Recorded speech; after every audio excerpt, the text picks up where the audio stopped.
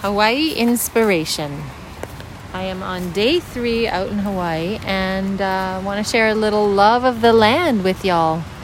Hi, I'm Lisa M.K. Ling. Welcome to One Small Thing. So I'm sitting out here by the beach and it's in the afternoon. The sun is just kind of coming down in the sky. It's a little bit cloudy. The light is glistening off of the waves. There's small waves today, but still some surfers out, even though there was a shark sign saying shark sighting, beware. Still everybody goes out in the water.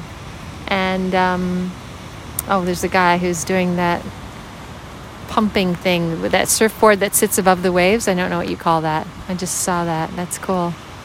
And another guy just did a backflip off of his surfboard. You know, there's just a joy of life. And people who appreciate well-being and being healthy and being out in nature. There's just an abundance of nature here. You can just feel it. It's kind of in the air. There's even a word for it, malama aina. Take care of the land. And the land is alive here, kind of like we are alive. We have that life force energy running through our bodies, the chi, the prana. You can feel it if you put your hands next to each other, not quite touching, but your palms facing each other and your fingertips almost touching. Just feel that force in between the palms of your hands. It's pretty amazing.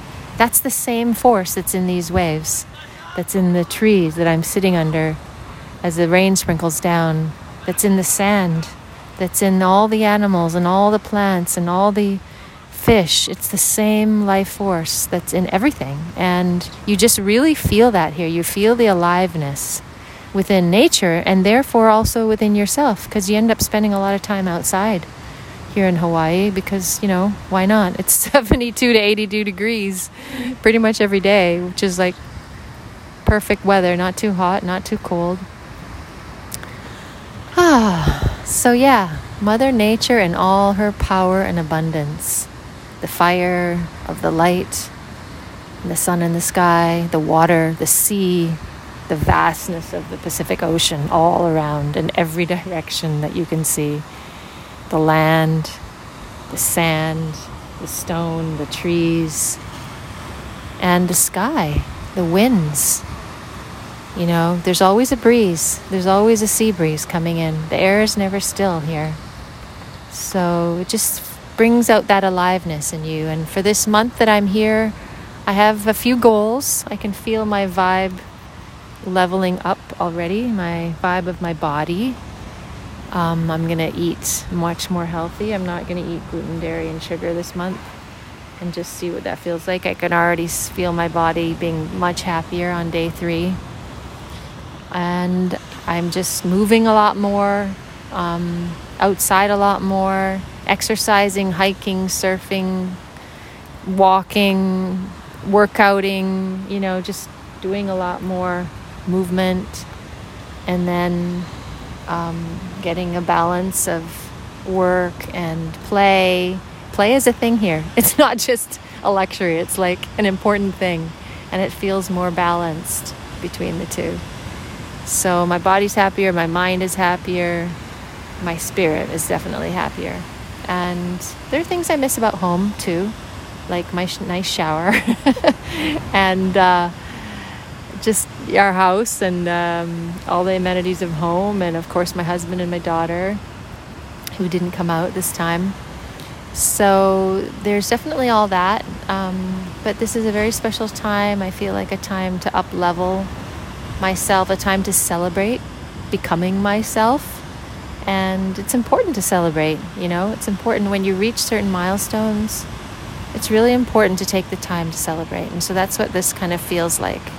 Kind of feels like a celebration. And something I get to do with my son who doesn't live at home anymore. So very special. We've rented a house together, and the fact that as an 18-year-old boy, you know, he wants to spend a month with his mom, that to me is a testament to our relationship. Like, we really actually get along. And he said that being out here feels very, very grounding for him. And he misses me a lot. He misses his family a lot. Obviously, he also is appreciating the home-cooked meals and nicer place to stay, because I wasn't going to stay in a, you know, hostel or shared room with a bunch of his friends. I do have my boundaries.